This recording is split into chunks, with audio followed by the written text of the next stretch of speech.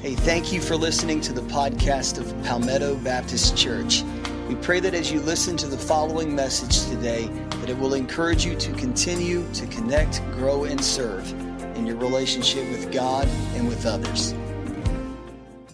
This is the last sermon in our Seriously Jesus sermon series, the fifth and last sermon. We're talking about some of the outrageous statements Jesus made, the outrageous demands of Jesus. Matthew chapter 8 and Luke chapter 9 describe the same event in Jesus' life through two different lenses. One, the lens of Matthew, the other one, the lens of Luke. So let's take a look at it. Matthew chapter 8, beginning with verse 18. When Jesus saw the crowd around him, he gave orders to cross to the other side of the lake. Then a teacher of the law came to him and said, "Teacher, I will follow you wherever you go." And Jesus replied, "Foxes have dens and birds have nests, but the Son of Man has no place to lay his head." Another disciple said to him, "Lord, first let me go and bury my father." But Jesus told him, "Follow me and let the dead bury their own dead." Luke chapter 9, verse 57 and following. As they were walking along the road, a man said to him, "I will follow you wherever you go." And Jesus replied, "Foxes have dens and birds have nests, but the Son of Man has no place to lay his head." He said to another man, "Follow me." But he replied, "Lord, first let me go and bury my father." And Jesus said to him, "Let the dead bury their own dead, but you go and proclaim the kingdom of God." Still another said, "I will follow you, Lord, but first let me go back and say goodbye to my family." And Jesus replied, "No one who puts a hand to the plow and looks back is fit for service in the kingdom of God. Let the dead bury their own dead." I've been thinking about something at least over these past few weeks, but even before that I've thought about it periodically, and I've hesitated to say it, but I'm going to go ahead and say it today. I don't think Jesus would make it as a pastor. I don't believe he would. Now, I know what you're thinking. You're thinking, no, you shouldn't say stuff like that about Jesus. Or you're thinking, well, isn't Jesus God? Yes, he is. Hasn't he always been God? Yes, he has. Won't he always be God? And the answer is yes to that as well. Therefore, if he's God, he can do anything, can't he? And yes, theoretically, yes, he can. But I don't think he'd make a good pastor. In fact, I don't think they'd keep him very long. I mean, I'm just basing that on some of the things he said to people, especially at a time of crisis, or some of the things that he did. For instance, let me just give you an example of something that Jesus did that if he were a pastor, especially today, he would not get away with it for very long. The story's in John chapter 11. He's in Galilee, which is in the northern part of Palestine, and he receives a call from one of his best friends. Actually, three of his best friends. It's two sisters and a brother. Mary and Martha and their brother Lazarus lived down close to Jerusalem in the suburb of Bethany. And Lazarus has gotten terminally sick. Very sick. He will die. He hasn't died yet, but they have called Jesus to come. Let's just put it this way. They've called him to come to the hospital because Lazarus is terminally ill. And Jesus doesn't go. He does not go. He doesn't move. He tells his disciples, they're a little concerned about it. He said, "Don't worry about it. We're not going." And so they don't go. And a day goes by, another day goes by, and a few days go by. And finally, Lazarus dies, and Jesus has not come there. Now that alone, in the eyes of a lot of people, would get Jesus let go of for as far as a pastor. But it gets worse. Lazarus dies, and so Mary and Martha send another call to Jesus. They said, we want you to come. Lazarus has died. We're trying to plan the memorial service. I'm paraphrasing here just a little bit. We're trying to plan the memorial service, and we'd like for you to speak at the memorial service. You're the closest preacher we've had. You've been closer to us than any pastor we've had. And we'd like for you to come and speak at the funeral. And Jesus doesn't go. Would you like that? You folks killing me. I mean, we Christians, we just don't want to answer a question like that. Would you like it if Jesus did that? Oh, I'm not answering that question. I'll guarantee you we wouldn't like it. He didn't show up. In fact, the funeral came and went, and Jesus didn't show up. I don't know who they got to speak, but he didn't show up. As a matter of fact, John tells us in John chapter 11 that Jesus doesn't arrive until after Lazarus has been in the grave, count them, 4 days. And then Jesus comes. I'm just going to tell you, he wouldn't make a good pastor. He makes a good Savior and Lord. He just wouldn't make a good pastor. And then there's some things that he said. Take, for instance, what you find here in Matthew chapter 8 and Luke chapter 9. What you have is, if you'll picture it this way, you have Jesus at an invitation. It's a worship service, and let's say he's through preaching. He's standing out front, and he's offering an invitation for people to come. Some people to come and receive him as his Savior. Some people to come follow him. Some people to come join the church. Just picture it that way. And there are 3 people who volunteer. They come up to volunteer. One of them says, I'll follow you wherever you go. Another one, Jesus says, follow me. He says, I'll be glad to follow you, but first let me go bury my father. He just died. Let me bury him. A third one says, hey, I want to follow you. Let me first go say goodbye to my family. Now listen, this is a pastor's dream.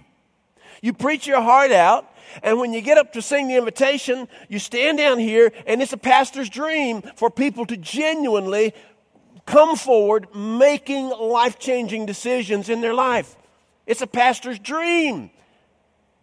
So what does Jesus do? He offends them and sends them back.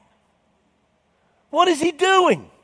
Why would he do that? I mean, to the first person who comes up, that person says, it's what every pastor wants to hear, I'll follow you everywhere you go, anywhere you want to go. And Jesus said, well, you won't have a place to stay. Foxes have a place to stay. Birds have a place to stay. But I don't have a place to stay. So, Another one comes up, Jesus says, follow me. And the guy says, I will follow you, Lord.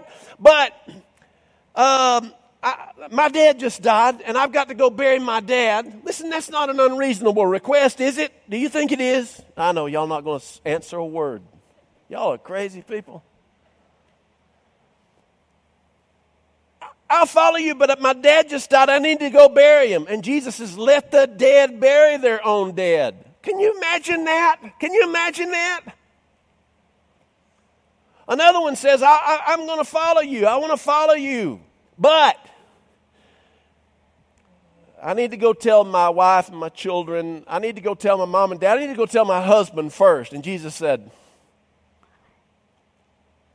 he who puts his hand to the plow and looks back is not even fit for the kingdom. He turns them all away. They're coming forward in droves, and he's turning them all away. What on earth is he doing? Why is he saying this? Let the dead bury their own dead. How could Jesus be so callous to someone who is hurting? In the past 10 days, I've been in 4 funerals. And I wouldn't have dreamed of saying what Jesus said to any of those 4 families. But Jesus did. I've got to go first and say goodbye to my family. Is that an unreasonable request? Think about it. Most of you guys who are married, look up here at me. You leave to follow the Lord and you don't tell her? You're about to meet the Lord, brother. You need to go back and say, look, here's what I'm going to do. The Lord's called me, and, you just don't hightail it out without telling somebody. You got to give a 2-week notice at work and stuff like that. Jesus is not winning any brownie points here. There's something that's important here, though, that I want you to see, and that is before verse 57 in Luke 9, there is a verse, Luke chapter 9, verse 51, that is a pivotal verse. If you're studying the Gospel of Luke, 24 chapters, there is a verse, chapter 9, verse 51, that is pivotal. It is a turning point in Luke's Gospel, and it's a verse that says this: Jesus, from this time forward, steadfastly set his face to go to Jerusalem. Before chapter 9, verse 51, Jesus has been up in Galilee the whole time. Beginning with verse 51, he has his face set toward Jerusalem, and from that point on, Luke describes Jesus and his disciples, as being on the way. They're on the way. They're on the way.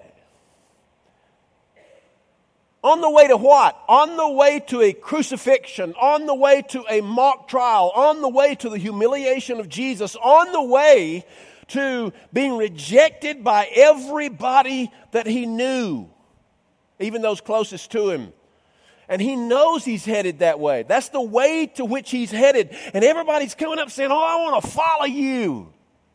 I'll leave everything to follow you. I'll follow you everywhere you want to go." And Jesus, it's as if he's saying, "Do you realize where I'm going? Because I'm going to die. Are you?"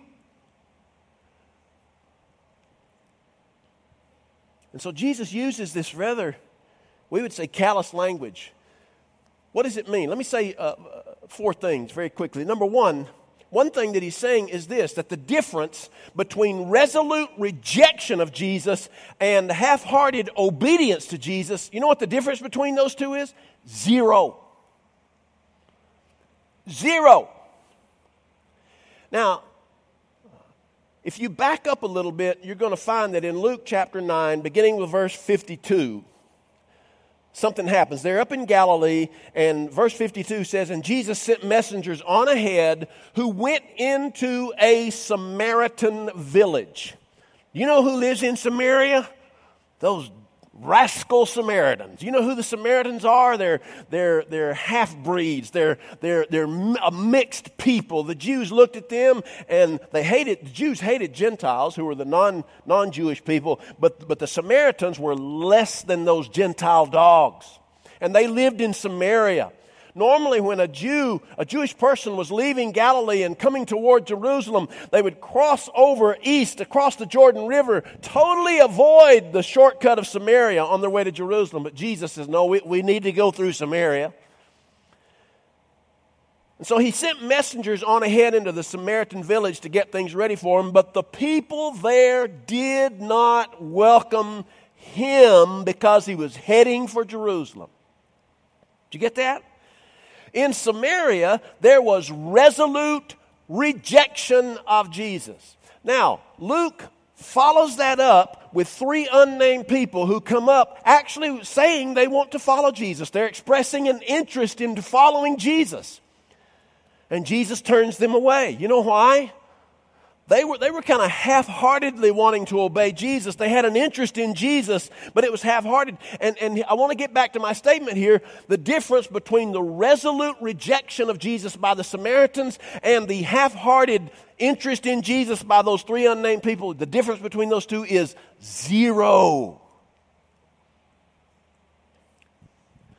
And that's a very important distinction, because in our day, including in our church, as is the case in all churches, there are a few people who are wholeheartedly committed, but there are a lot of people who are just interested. But they're not committed. I see some of you getting a little bit bored, so let me go with this. Did y'all realize that Beanie Babies are coming back in style? Did you know that? Just thought I'd talk about that. Beanie Babies. Y'all know Beanie Babies? How many of you knew that Beanie Babies were coming back in style? Not new ones. Chris, I know you knew it because I said it in the first sermon. And you paid it. Not new Beanie Babies, the old ones. Some of the old rare ones are coming back in vogue. I saw this on network news this past week. This is a true story. I'm telling you the truth. For instance, there is a Princess Diana Beanie Baby. It's a purple Beanie Baby. I think it's got a little heart on it. I'm not sure about that. If you find one of the first edition Princess Diana Beanie Babies that still has the Ty Company, T-Y Company tag on it, you know how much that bad boy's worth? You know how much people are asking for it on eBay? $75,000. I just saw 3 women look over at their husband. Honey, when we get home, you're going up there in that attic and get them 2 boxes of Beanie Babies out of there. You're going to bring it down here. We're going to pay off our mortgage with them Beanie Babies.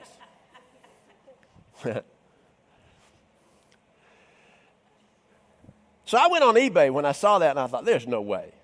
I wouldn't give $2 for a Beanie Baby, even if it was Princess Diana. I wouldn't give $2 for that. Somebody's wanting to give $75,000. Somebody's lost their mind. I couldn't believe it. I go on eBay, and I find it for $75,000. There's another one for $152,000. I didn't say it was selling for that. I said it was listing for it. I know that's a big difference. The one that's $75,000, would you believe that nobody has bid on it? I know you do believe that. But let me tell you this. Over 60 people have clicked that they're watching it. Those of you who know eBay, you know that you can either click to bid on a product or you can click just to watch it. Did y'all know that? You know it now. Listen, you know why there's more than 60 people who've clicked to watch that $75,000 Beanie Baby and there's 0 people who've clicked to bid on it? You want me to tell you what the difference is? Watching it cost you nothing. Oh man, you can click watch and it won't ever cost you a thing. But you click bid. And brother, you have obligated yourself, if you win that bid, to pay that money for that product. Nobody clicked to bid it, but 60 some odd people have clicked to watch it. You know what's happening in churches today? You know what's happening in our world today? We have a lot of people watching Jesus, but not enough people bidding on Him. Not enough people are committed to Him, all out. We want to be watchers. But you see, Jesus, this is the second part, Jesus calls people to a radical commitment. If you're looking for comfort, check out. If you're looking for something easy, if you're looking for the easy way, you might as well get out, because Jesus does not call us to comfort. He calls us to die. He calls us to a serious commitment, a radical commitment. And this text reveals that Jesus' call to us is not only serious, it's urgent. You don't have time to bury the dead. You don't have time to say goodbye. This is an urgent call. So, since Jesus is calling us to radical commitment sometimes requires radical calls to commitment. Think about this 5-part series that we've been talking about over the past few weeks. There are times when Jesus said, if you don't hate your mother and daddy, you can't be my disciple. If you don't hate your spouse and your children, you cannot be my disciple. What's He saying? He's saying it's serious.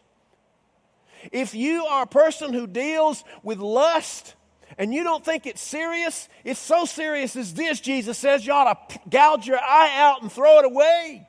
If you have a problem with taking what's not yours, I'll tell you how serious it is. Cut your hand off and throw it away. No, He didn't mean for us to literally do those things, but He was telling us how serious it is. But Lord, I've got to say goodbye. You don't have time. Lord, I've got to bury my dad. You don't have time. You don't realize how urgent this is. You see, if anybody else but Jesus were making these kind of outrageous statements, we would write them off, the statements off as inappropriate, and the person as a lunatic. But Jesus was not a lunatic. He was simply serious. And I'll tell you why. Because He knew where He was headed. And so many times when we half-heartedly volunteer for the Lord, we have no idea where He's really headed, nor where He is leading us. That is where we are headed. And so finally, let me just say this. Any commitment less than total commitment is blind to where Jesus is headed. He's headed to Jerusalem. He's headed to a mock trial. He's headed to be humiliated. He is headed to the cross. His task is serious. It is radical. It will cost him his life. And so, since it's going to cost him his life, he asks for no less from you and me. That's right. And we say, well, that seems awfully unreasonable to me. I'm willing to follow Jesus, but as long as it means coming and to church and I don't know, trying to live halfway decent, that's what I'm talking about. No, Jesus calls us to more than that. Jesus calls us to deeper fishing than that. And if we think that it's unreasonable, let me just say this. Jesus calls us to what is humanly unreasonable. Because that's the only way we can give him the credit that he deserves. You see, Jesus doesn't mean to be callous here, although it sounds like he is. But rather, once again, he's using this exaggerated language to push a major point. And that point is that following him takes great commitment. You see, the task of following Jesus means that we need to prioritize him above everything else in life, including the things that we would normally put a priority on, including the relationships that we would normally prize so highly. Jesus is saying, you must give yourself to me first. It's outrageous.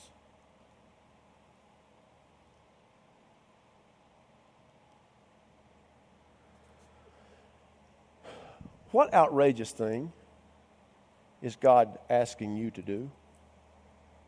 Oh, I know the answer to that. Nothing. He's not asking you to do it. He's telling you to do it. Jeff Collinsworth was in the first service this morning. His son Nate, is in the service. He came up to me and he said, your sermon reminded me of something that Nathan's army sergeant told him. He said, son, we're not calling you to volunteer. We're voluntelling you. That's it. Let the dead bury the dead. You follow me, he says. Let's pray. Lord, you make us so uncomfortable sometimes.